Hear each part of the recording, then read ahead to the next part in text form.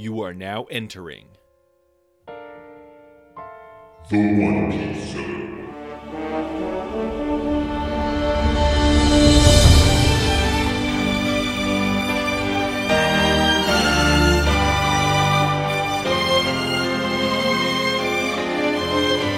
Welcome to the One Piece Zone. Hello, I'm Alex. I'm your navigator here and host of this podcast, The One Piece Zone. In this podcast, I'm taking you through the 1008 chapter 95 volume One Piece manga series, volume by volume. Last time we covered volume 2, Buggy the Clown, and this time we're talking about volume 3, Don't Get Fooled Again.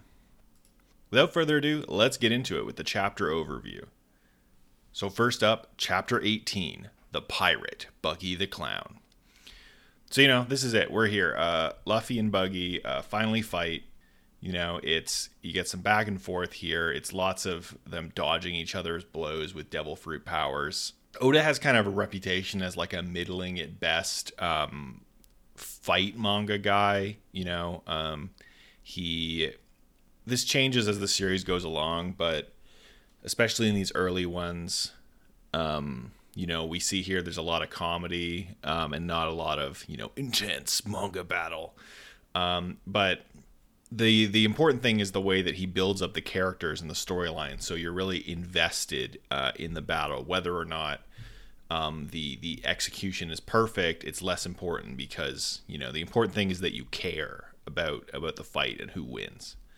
And I think, you can kind of go one way or the other. This is an early volume. I think he did a great job building up Luffy's motivation. I think Buggy is a well-developed character at this point, so it's an interesting concept. But as far as the fight actually goes, Buggy and Luffy's power sets don't lend themselves to a super active confrontation. It is just a lot of kind of dodging and going back and forth. And that's what most of this first chapter is. The big turning point, Buggy realizes that Luffy is obsessed with the hat, and he goes after it, stabs it, and Luffy freaks out and finally is able to land a blow on Buggy. Buggy does this trick where he pops his head off to dodge Luffy's clotheslines.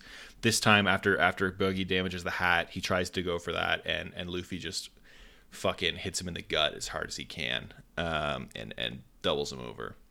In here somewhere, Buggy realizes that the straw hat is actually Shanks' hat, and he confirms that he knows red-haired Shanks personally. In fact, he ends the chapter saying, Shanks stole a great treasure from me, and I'll never forgive him, or something along those lines. No new characters this volume. So chapter 19, Devil Fruit. So this one opens with the townspeople.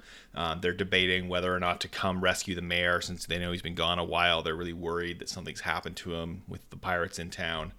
And the one guy, the leader that's left, since the mayor is gone, decides to go, and he says he'll go alone. But then the entire town says, "Fuck that! We're coming too. We love the town. We love the mayor. We're gonna go save him." Going back to the fight, Buggy tells the story of how Shanks stole a great treasure from him. So he reveals that they were crewmates on the same pirate ship as kids, or teens, I guess. They're incredibly cute, little Buggy and Shanks. It's the art is really great. Buggy still has the makeup on, but he's obviously less decked out, so it's funny to see his very elaborate face paint, but in a crew outfit instead of a captain outfit. So the story here is, the flashback opens with them fighting over whether the North Pole or the South Pole is colder. It really kind of makes them both out to be Luffy-style goofballs. Just Buggy slightly more greedy, and Shanks slightly more tough and noble, which is interesting. We've already seen that Shanks is kind of the I guess even father figure or inspiration for Luffy wanting to be a pirate, and now Buggy is kind of the maybe the eviler version of what Luffy could turn out to be. Very goofy, kind of dumb, but but still tough. You kind of get like evil and good futures with Shanks and Buggy. So this pirate ship, there's a raid and battle depicted in this flashback, and during that raid they get a devil fruit, and the captain of the ship, who is not revealed, the captain says whoever wants it can eat it, because the devil fruit gives you powers, but you won't be able to swim again, so it's a big thing. It's like, so he's like, hey, if somebody wants it, go for it. Buggy's not really interested, but then he hears that it's worth a lot of money, and so he gets this plan and schemes to pretend to eat it. He somehow makes a fake devil fruit that he eats instead, and just goes, I guess it was a dud, whatever. And then he'll steal it and sell it later because it's worth a bazillion berries or whatever. But then the bit later is that Buggy's got his treasure map in one hand, he's got the devil fruit in the other, and Shanks walks over, and Buggy's like, oh shit, he can't see the devil fruit, and so he shoves the devil fruit in his mouth so Shanks can't see it. And Shanks is like, weird, okay, and walks away, and Buggy's like, whew. And then Shanks comes back again and scares Buggy, and Buggy swallows the devil fruit whole, and is so confused that he lets the map go, and the map flies into the sea, and so Buggy dives in after it, but then he can't swim because he just ate the devil fruit, and so Shanks has to jump in and rescue him. And that's how the flashback ends. And the moral of the story in Buggy's mind is Shanks stole the devil fruit by surprising him, causing him to eat it by accident. Very funny that Buggy tells his like tragic flashback, and it just shows that Buggy's a greedy idiot and Shanks is a good dude. I love it. It's very true to character and shows a clever way of subverting the use of flashbacks, because flashbacks it actually shows that flashbacks are, to the characters, they're subjective, but in the world they are true. This is not like when a character tells a flashback, they are not just telling it they are sort of telling it from their point of view, but they're also, what we the readers see is kind of, we can assume mostly, I don't know if Oda changes this later, but we can believe it's true, even if the character is interpreting it wildly differently than a normal person would, like us, or like how Luffy reacts when he hears the story. We can assume that the material is trustworthy, even if the person telling the story isn't. So anyway, after he finishes telling the story, Buggy realizes that Nami is trying to escape with his treasure. She's been doing that in the background during the first two chapters. He fires his torso, head, and arms with knives in hand up in the air and goes after Nami like a rocket. So that's the end of this chapter. The new characters we met this chapter, there are two of them. They're both from the flashback. Their names are not revealed in this flashback, but have been revealed either later in the story or through books or something. Like the one guy, I have no idea where his name got revealed. Must happen later eventually. But his name, there's one guy who has two axes, who you can see briefly in the battle scene. His name is Scopper Gaban. I believe that's how you pronounce it. Apologies if not. Or Scooper Gavin, maybe? Scopper or Scooper, I don't know. But he's got axes. He was a member of that crew. And then the other guy is Silvers Raleigh. Or Raleigh. Silvers Raleigh, maybe? Anyway. We can remember that name. That's an important name. And I'm not giving you any spoilers, but that guy is going to come back later. As you can see, if you check the zine, you will see he's labeled as a major character. Makes you wonder, what pirate crew were these guys on together, huh? Very interesting. Anyway, chapter 20, The Way of the Thief. So Buggy's attack on Nami is foiled by Luffy tracking down Buggy's lower half, which is still on the ground, and kicking him in the Gene Simmons family jewels. After that, Luffy tells Nami, like, look, just drop the treasure and run away so you can escape and Buggy will leave you alone. And Nami's like, no, fuck you. This is my treasure. I stole it, so it's rightfully mine. And Buggy says something like, You didn't steal it until you got away with it. It's still mine or something. It's very goofy. Buggy unleashes his super move, Chop Chop Festival. So like every like part of his body, including like little bits of his arm and torso and shit, all split apart, and they're swarming in the air, and they go to ram Nami. But Luffy realizes that Buggy's feet are still on the ground. So I guess that's like a weakness of Buggy's power, is that he can shoot all his body parts all around, but he's always got to have something touching the ground. And so Luffy grabs Buggy's feet, and they have some very goofy sequences where he's tickling him, and he's like pulling on the toes and like ripping his skin and stuff. And Buggy's like, he can see his face freaking out as he's trying to grab Nami. Then Nami whips Buggy's head with the big treasure bag, but he just grabs it, and then he's got a knife sneaking around to stab her. But Luffy charges in and smashes his head with a big kick. So they get the map of the Grand Line, and when Buggy is like trying to reassemble himself to get back together, Nami has grabbed his torso and all his bits and tied them together with a rope like a bundle of firewood. And so when he reassembles, he's just a little guy. He's a head, feet, and hands all like together, like he's like a little tiny man, like a Funko Pop, basically. And Buggy sends the little Buggy, or Luffy sends little Buggy flying with his Gum Gum Bazooka to end the chapter. No new characters. So chapter 21, Townies. So they did it. They beat Buggy. Buggy's gone. Buggy's crew is like pretending to be. They like look up for a second. They're like, "Oh fuck," and they pretend to be dead and just lie there. Nami agrees to join the crew for the time being. That's going to be important. Zolo is fine despite like all of his stab and like cut wounds. He's just like, that was a nice little rest. I feel better now. The townsfolk show up. They see the mayor is hurt. Nami is about to try and explain what happened, how they're the good guys, but instead, Luffy's like, I knocked out the mayor and we're pirates. And all the townsfolk flip out and chase them, and they have to run for it. Classic Luffy stuff. Choo-Choo blocks a street after the kids get away, so all the townspeople can't chase after them. They're like, why are you protecting these pirates, Choo-Choo? They commandeer the small buggy pirate ship that Nami stole. They're beginning of the Buggy storyline in the very end of Volume 1, if you guys can remember that far back.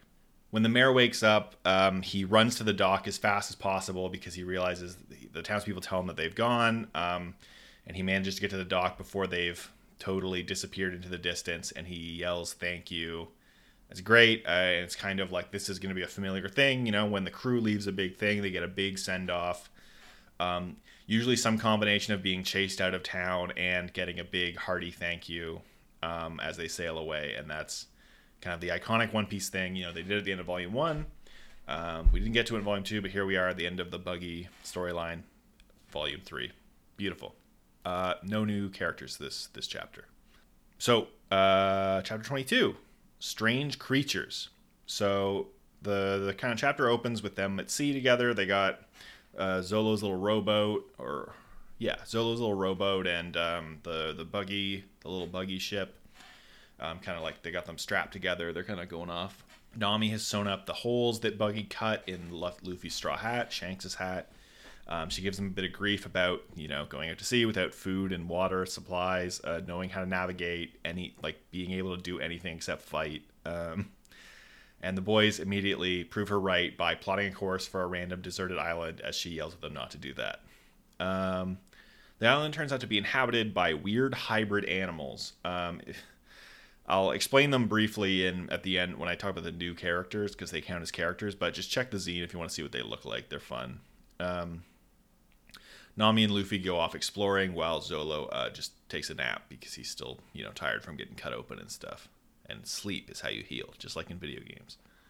They get warned to leave the island by a mysterious, invisible island guardian. And when they don't take his advice, Luffy gets shot, which, of course, just, sinks into his rubber skin and ricochets off. They discover the shooter is the island guardian, is a dude named Gaemon, or Gaemon, like Neil Gaiman, but with an O instead of an A in the back part of his name. He's just a guy whose body is stuck in a treasure chest, and so he's got a big afro and a beard because he's been trapped on this deserted island, and he's got his feet sticking out the bottom of the chest, and he's the head, chest, treasure chest, and legs. So he reveals that he's been on the island for 20 years. He was a pirate, and in this we get a conversation about that Luffy shows him the map of the Grand Line, and he's like, I don't know how to read a map. And Luffy's like, I don't either. And then Nami like rolls her eyes and then gives him a geography lesson, which we'll be covering later because it's very exciting. We get our reveal of the One Piece map of the world.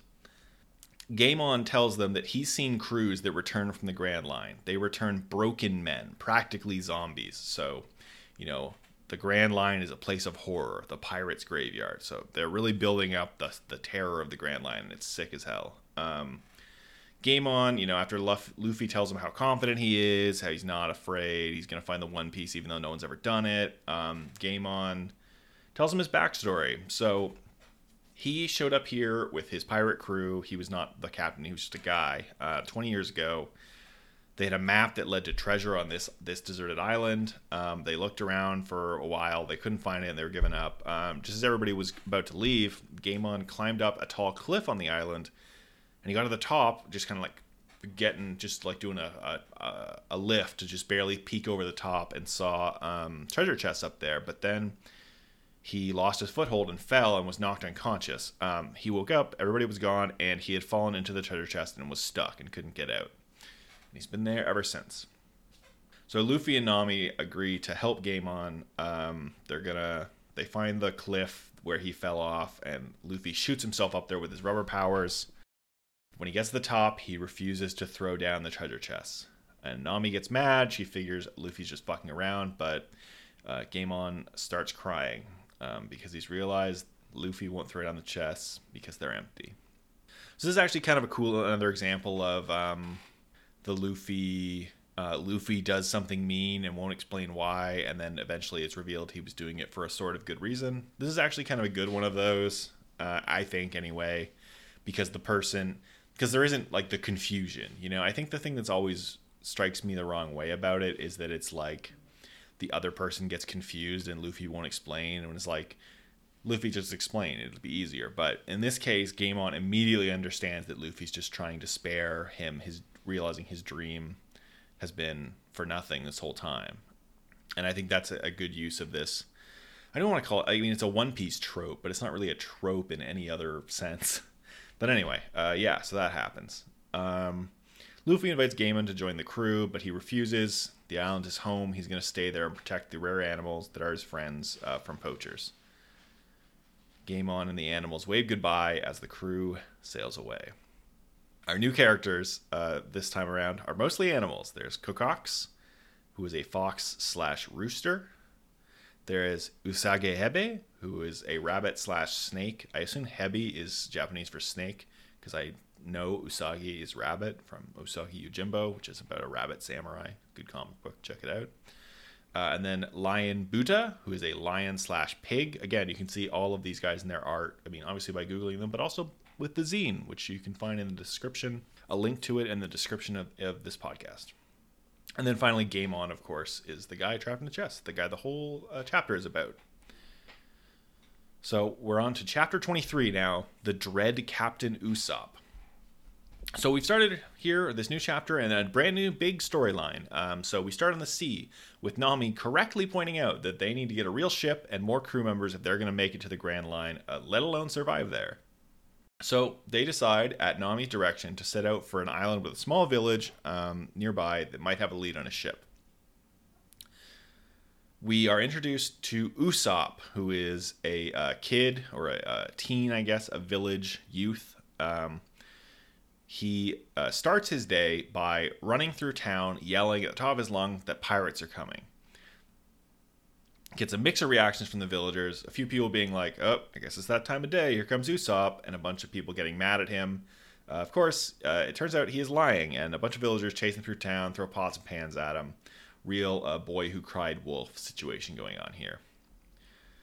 Usopp then is greeted by some children who are his crew members, apparently. They are Carrot and Pepper. And then a third one runs up named Onion, also yelling that pirates are coming. And it was like, you're lying, obviously. But then turns out Onion is not lying. There really are pirates. And Usopp tries to fake being sick to get out of it because, as we'll learn, he is a coward. But he is goaded into going to protect the village from pirates, and he does so. Of course, the pirates are Luffy, Zolo, and Nami, and they do a little banter with Usopp, where Usopp pretends to have a big army, and then that is obviously a lie. And very quickly, though, he realizes they're not really dangerous, and he takes them to a local joint for lunch. During the lunch, Usopp mentions there's a big mansion in town that might have a lead on a pirate ship for them because the person that owns it is quite rich. We see in the very final frames of the chapter, we see a girl at this mansion telling her a guy who is a butler that she wants to see Usopp. New characters introduced this chapter are Usopp, gonna be a big guy. Keep an eye on him. Onion, the Usopp's kid crew member who runs in screaming about pirates. Carrot, distinguished by the skull on his hat. Pepper, the kid distinguished by the skull on his shirt. Mornin is a background character who is just a guy when Usopp comes through yelling about pirates. He's the guy who's like, well, Usopp's here, time to go to work. He uses Usopp as his time to go to work clock. The butler that I mentioned there right at the end, his name is Klahadore, and he has another name that we will learn later. And then Kaya is the girl who lives at the mansion. Chapter 24, The Lie Rejector. So Usopp's kid crew goes to the restaurant. They're worried that Usopp has been eaten for some reason. That they do some good bits about that. But then when that's all wrapped up, they chat with Luffy and everybody. And they're like, Usopp went off. We don't know where he went. And the kids are like, oh, Usopp's gone to see the girl in the mansion and lie to her. And Luffy and them are like, well, that seems bad. And they're like, no, it's good, actually. So then we go to Kaya, the girl at the mansion, talking to Klahadore, her butler, because she had just asked if to see Usopp, and the butler's like, no, he's a bad influence. He's a bad egg. He's a liar. You don't want to see him. And then after Klahadore leaves, Usopp has snuck into the yard and climbed a tree to Kaya's window, and he starts telling her stories of made up, obviously, like tall tales of adventure. He tells one about a giant goldfish he fought and ate. It's cute. Luffy decides that they're going to ask Kaya to give them a ship. So they go up to the mansion. They get spotted hopping the gate into the mansion's grounds. Apparently the guards are on lunch or something. And so Klahadore goes down to yell at them. And then he sees Usopp, who he gets even more mad because, he hates Usopp. So he tells everybody to leave. And then he starts insulting Usopp's father, who apparently was a dirty pirate. Kaya tells Klahadore to stop, but he just keeps going and being really rude to Usopp and insulting his father until Usopp flips out and decks Klahadore, and he screams that he's proud his father was a pirate. And that's the end of the chapter. New character of this volume. He barely shows up in this, or new character of this chapter, sorry. He barely shows up in this entire volume, but in this chapter we do get a brief glimpse of Mary, who is a dude who looks like a sheep. He's just got weird hair and ears. But he'll play a bit more role late towards the end of this little story. So by this little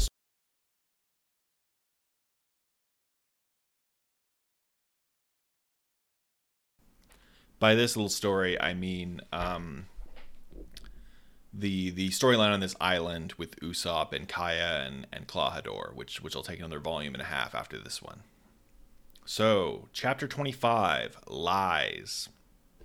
Klahadore refuses to strike back against Usopp, but just keeps bad-mouthing him. Usopp goes to hit him again, but Kaya asks him not to, says, He's a good person. He's just out of line. Please stop. I don't want to see violence. Klahadore tells Usopp to leave and never come back. Usopp's like, all right, I will. I will never come back. Fuck you.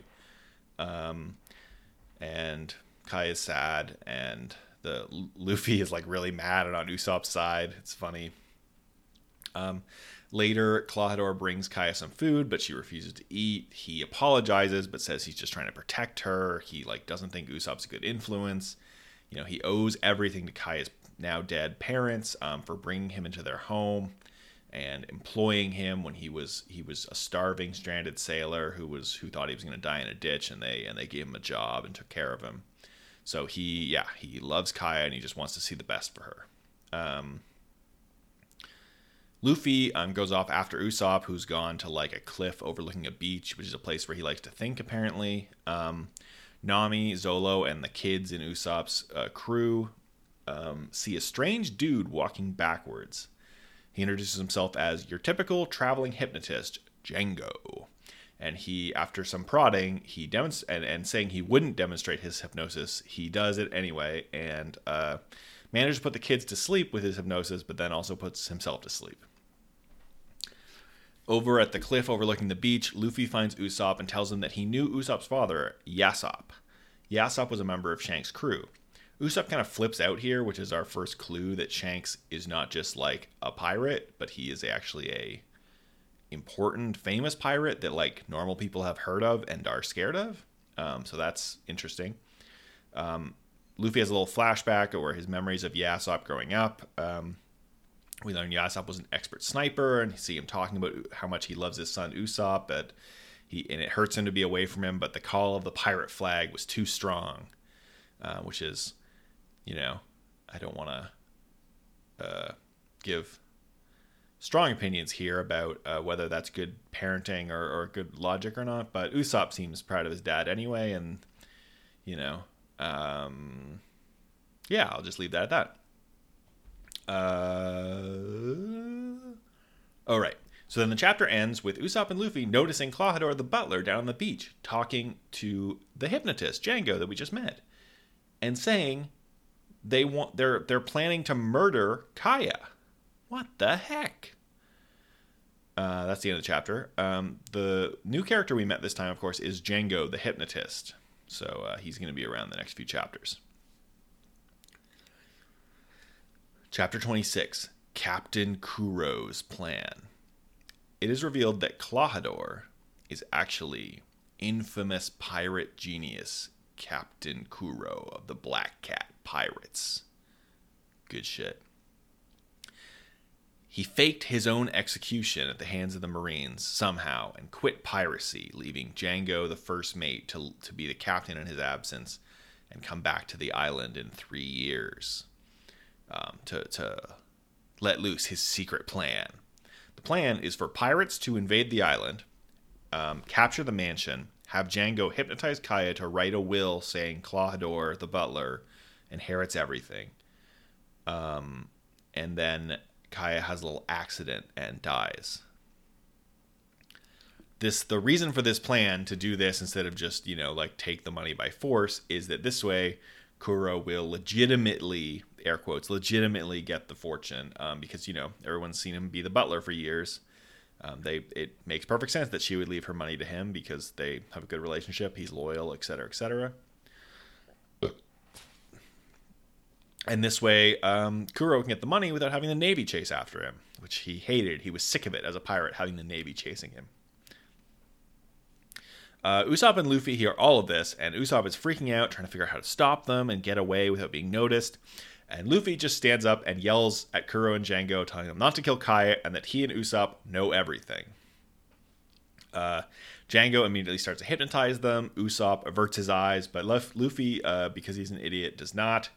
He falls off the cliff and lands directly on his head. Of course, Django also falls asleep because that's how dumb his hypnotism is. Luffy falls like probably, 20, 30 feet, lands directly on his head. They reasonably assume that Luffy is dead, as, you might assume. Kuro says, we're not going to bother doing anything to you, Usopp, because no one will believe you. Because he's the boy who cried pirate. Or I don't think Klahadore literally, or Kuro literally says that, but You know what I mean. It turns out he's right. Usopp goes to warn the villagers, but they just get annoyed with him for bothering them twice in one day, as opposed to his usual once in the morning. And they're just like, they literally just say, hey, look, maybe if you were reliable, we'd believe you, but you lie to us every single day. We don't believe you. Which is just funny that they would say it in those stark terms instead of just being like, fuck off or whatever. But anyway, the chapter ends with Kuro returning to his pirate ship for the first time in 3 years and then telling them that the wait is over. It's finally time to attack. No new characters this chapter. Okay, so with that chapter review out of the way, let's get into the segments. So first up, we have the 8 million Berry Bounty Award for Best Chapter. The winner this time around is Chapter 19, Devil Fruit. So this is the chapter, of course, with the big flashback where Buggy the Clown talks about his background on being on a pirate ship and a pirate crew with red-haired Shanks. I think it's a really entertaining chapter. We get some, cool pirate action, which this is, funnily enough, this series doesn't even have that much of because, they don't have a ship yet. They're not really a crew. So we get to see some real pirates, which is fun. And of course we see young Shanks and young Buggy, and it adds some real dimensionality to their characters, it's just great. Very effective in my opinion. The runner-ups for Best Chapter were Chapter 22, Strange Creatures, which is a little one-off Game On chapter. I don't know if it really deserves to be a runner-up or not, but it's a runner-up, who cares? And if you've seen on my main Twitter, Ishiro Oda said that Game On is his favorite character he's ever created, so I couldn't not give him runner-up here. And then Chapter 26, Captain Kuro's Plan, where we finally see the evil Klahador's real identity, Kuro. We get some cool scheming and stuff. I found that entertaining chapter for sure. And also it's something is happening after we get this kind of big dry period between the end of the Buggy fight and the entire rest of the volume, which is a lot of kind of the weird one-off stuff with Game On, the wrap-up of the Buggy storyline, just with the send-off, and then just setting up this next storyline. I'm not saying it's bad. I think a lot of it is good building, but I'm just let's have something happen, and so this is the exciting thing at the end of the chapter. So I'm excited to get into the consequences of that in Volume 4. So next up, we're going to talk about dreams. Dreams. That's the ongoing motif that Oda loves to return to. These characters have dreams. That's why they do what they do. That's their motivation, to fulfill their dreams. Everybody has one. And this is the segment where we talk about what dreams were discussed in this volume. So again, not a lot of dreams this volume, unfortunately, but we got a couple. Luffy mentions looking for the One Piece, so he doesn't literally say, I'm going to be the king of the pirates, but he mentions the One Piece to Gaemon, which inspires Gaemon to reveal his hope, which I'm going to translate to dream just for our purposes, was to get the treasure chests that were hidden on the island that he knew were on top of that rock. And then it turned out that they were empty, which is interesting. So this is, Oda using this kind of one-off chapter to show an example of a dream that will never be fulfilled, which is really interesting, given the series' eventual focus on dreams, that we get this example early on that sometimes your dream dies. So that's kind of cool. And of course, the important thing is that Gaemon, he doesn't give up or radically change after his dream turns out to be nothing. He decides that actually, he was happy where he was, and that, what would he have done if he got the treasure? Would he have left the island? Maybe the real dream was inside him all along. Anyway, you get what I'm saying. So that was cool. From dreams, let's move along to flashbacks, the flashback corner. Well, hold on. We're going to do another corner in a minute. So this is the flashback zone. Sure. So there are a couple minor flashbacks in this chapter that have their own merits. Gaemon's flashback to getting stuck in the treasure chest. Luffy's flashback memories of Yasopp when he's talking to Usopp at the end of the volume. But we're gonna hit on the big one here, the winner of my 8 million berry bounty award for best chapter, Buggy's big flashback.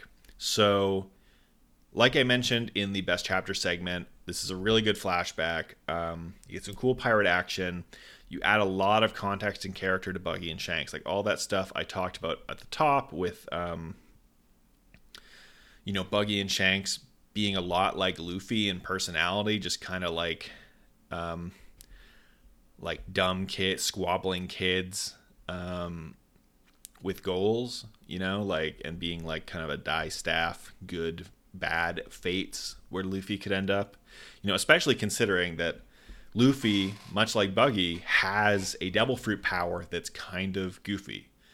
Like the chop fruit is, not so different than the gum fruit. Where they end up later in the volume or later in the story is very different. I guess spoilers, but I'm sure you imagine that Luffy will continue to get stronger. But it's not inherently stronger. It happened because Luffy chose that path, and that maybe Buggy could have chosen that path if he was a different kind of person, or he chose to be a different kind of person. Anyway, so that's what I like about this flashback. However, these flashbacks traditionally have been graded on heartstring pulls, and the whole joke of the flashback is that Buggy thinks it's a great tragedy, and everyone else goes, "What the fuck are you talking about, you idiot?" So 0 heartstring pulls out of 10,000. Sorry, Buggy, I have no sympathy for you, my friend. Next up is the faction corner. I'm going to touch on all the factions that showed up this volume. We had a few different ones, a couple new ones, a couple old ones. So first up is the Buggy the Clown Pirates, of course. Buggy gets his ass kicked in the first 2 or 3 chapters of this volume. This volume. And yeah, that's all there is to it. We're not going to see them for a little bit. They will return. Spoilers. And we're going to get some really great little stories with them in the chapter title pages, which that's a thing that's hasn't started happening yet, but soon that's going to start happening, where Oda likes to tell these little stories about former villains in the chapter title pages. You'll get these little stories, 1 page at a time, 1 page on the title page of every chapter. It's fun, and it often pays off to those characters reappearing in the story with the new whatever's happened to them in these chapter titles being important. So look forward to that with the Buggy the Clown Pirates. The next up are the question mark pirates. The pirate crew that Buggy and Shanks were on. I'm not telling you shit. They're going to be important. Maybe you can guess who they are, but yeah, I'm not telling you. And don't look it up either. Don't spoil yourself. It'll be way more impactful if you learn the way that Oda intended. Gosh darn it. Theorycraft, but don't Google it, because you'll find out right away if you Google it. Anyway, the red-haired pirates. We see a little bit of Shanks' crew right at the end in the flashback with Yasopp. Yasopp, he's a named character in the Shanks pirate crew. We've only got a few of those. Most of them have not. I don't even know if the 2 Lucky Roo and the guy with the gun, whose name I can't even remember, I don't know if they were even named in the comic yet at this point. So Yasopp might be the second name we learned in the members of the red-haired pirates explicitly in the text. Lucky Roo, his name probably showed up somewhere in like back matter or in an interview or something before this chapter dropped in real life. But in the text, Yasopp, we have a new named crew member in the red-haired pirates. And finally, the Black Cat Pirates, who we've met Kuro, we've met Django, the first mate. I don't know if he's been officially revealed as the first mate, but, there you go. And we saw, little gleaming eyes at the very end of the Black Cat Pirates themselves, who will appear in full force in Volume 4. Moving right along to the Oda's Guys and Gals Award for Best Character. So our winner of the Best Character Award, kind of a weak field this volume, if I'm being honest. They kind of got the end of the last little mini arc and the start of the new mini arc and a weird one-off in the middle. So nobody had a singularly strong showing, in my opinion. I'm going to name Buggy / Young Buggy the winner, just because Buggy the Clown is just a very entertaining character. I think the 2 chapters where he was doing stuff, 3 chapters where he was doing stuff at the beginning here were some of the best. Obviously, I gave 19 the best of the whole volume. So, yeah, Buggy. Finally, he shone a lot in Volume 2. I'm going to give him the crown in Volume 3, even though he probably had more stuff to do and was more entertaining in Volume 2, but that's the way the cookie crumbles. Our runners up this time are Gaemon, probably just singularly because he is Oda's favorite character he's ever created, which is just very funny to me. And Nami, who has a few highlights here. She gets to give her monologue explaining how the geography of the world, which I'm excited to talk about in a couple segments. She just gets to be a lot of personality. She gets to tell the boys, you guys are fucking idiots. You don't know anything. She is the competent one at anything other than fighting. And, maybe she's not a great fighter right now, or she hasn't shown herself to be, but she'll get there eventually. So props to Nami, runner up. And now it's time for Oda's Beautiful Beasts. So this time I'm giving the Best Beast Award to Kakax, who is a fox / rooster. It could have been any of the 3 weird animals from Gaemon's Island, but I like the fox / rooster. I think he's funny looking. Not a strong beast chapter, beast volume this time around. In fact, actually, the next one, I'm kind of worried we may have to skip this segment entirely, but if there's even one animal in that next volume, I swear to God, this segment will still exist. Okay, lore corner, lore time, lore and world building time, babies. Let's go. Here are the 3 things this time around. One of the 3 being much more important than the other 2. 1, we learned that Shanks' crew is a big deal in this world. That's Usopp's reaction when he finds out his dad is on Shanks' crew is kind of crazy. And we see Luffy kind of going, okay. And we, the readers, I feel like are in the same boat, where we and Luffy do not understand how important Shanks is. But Usopp is like, holy shit, that's a big deal. Shanks is a famous pirate. And sooner or later, we will maybe get a little more context for how important Shanks is in this world. And I'm excited to get there. Point number 2 of lore world building.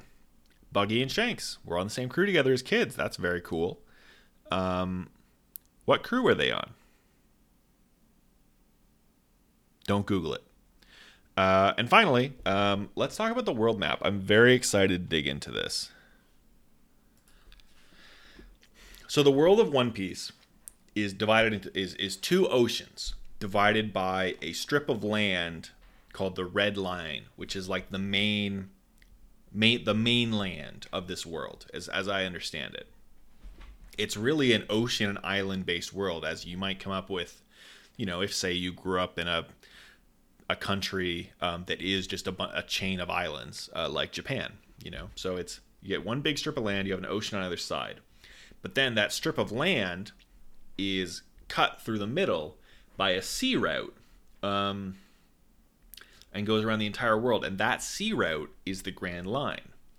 So it kind of makes a big X between this strip of land that goes around the whole world and the Grand Line that goes around the whole world in the opposite direction. It's kind of like the equator and the prime meridian. And so then I think they've mentioned the East Blue at this point in the story at some point. And so that's how you only have 2 seas, but they're cut into 4 quote unquote blues, which are like the oceans, the 4 oceans. Because you can't just cross the Grand Line. I don't know if they haven't really established that in this volume, but it will become clear later. You can't just sail across the Grand Line. You can only access the Grand Line from a specific point.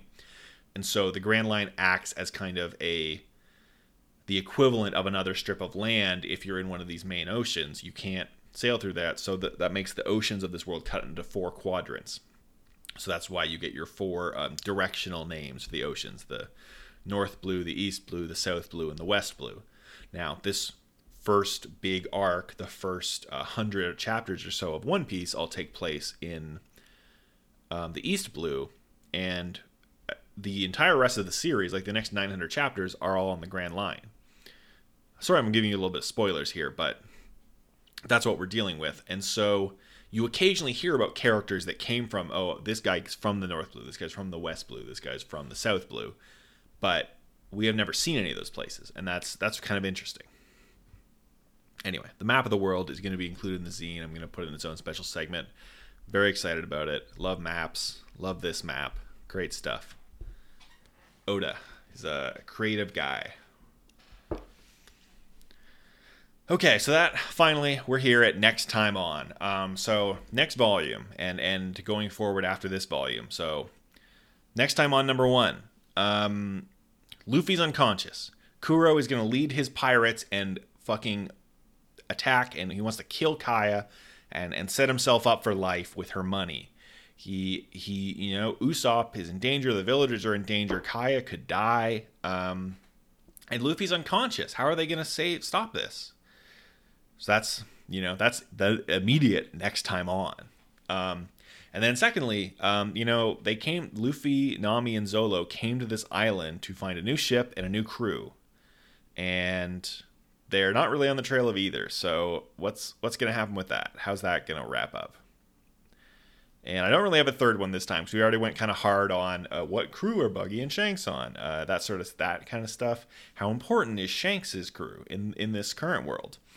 I guess those could both be Next Time Ons, but this is an interesting volume. It had some really cool stuff in there. Like, I love the flashback with Shanks and Buggy. I like the world map reveal, but ultimately I think just the way the chapters fell with the very end of the Buggy arc, which I find that fight kind of underwhelming, although it has its moments, obviously, and the setup of this Usopp storyline, which I also is definitely, I think, probably the weakest of at least the first 100 chapters. The East Blue arc, as it's called, has a bunch of sub arcs, and this one with Kuro and the Black Cats and Usopp, I think, is the weakest of any of them, and we don't even get to the exciting part until just the very end. So I think a bit of a weaker volume. I thank you for sticking with me talking about it for half an hour or more. I don't know how long this podcast is going to be, so thank you very much for listening. I highly recommend you check out the zine. You can see some of the cool animals and stuff, and my favorite art and covers. That's what goes in the zine. I get to highlight the art the way I highlight the storyline and characters in these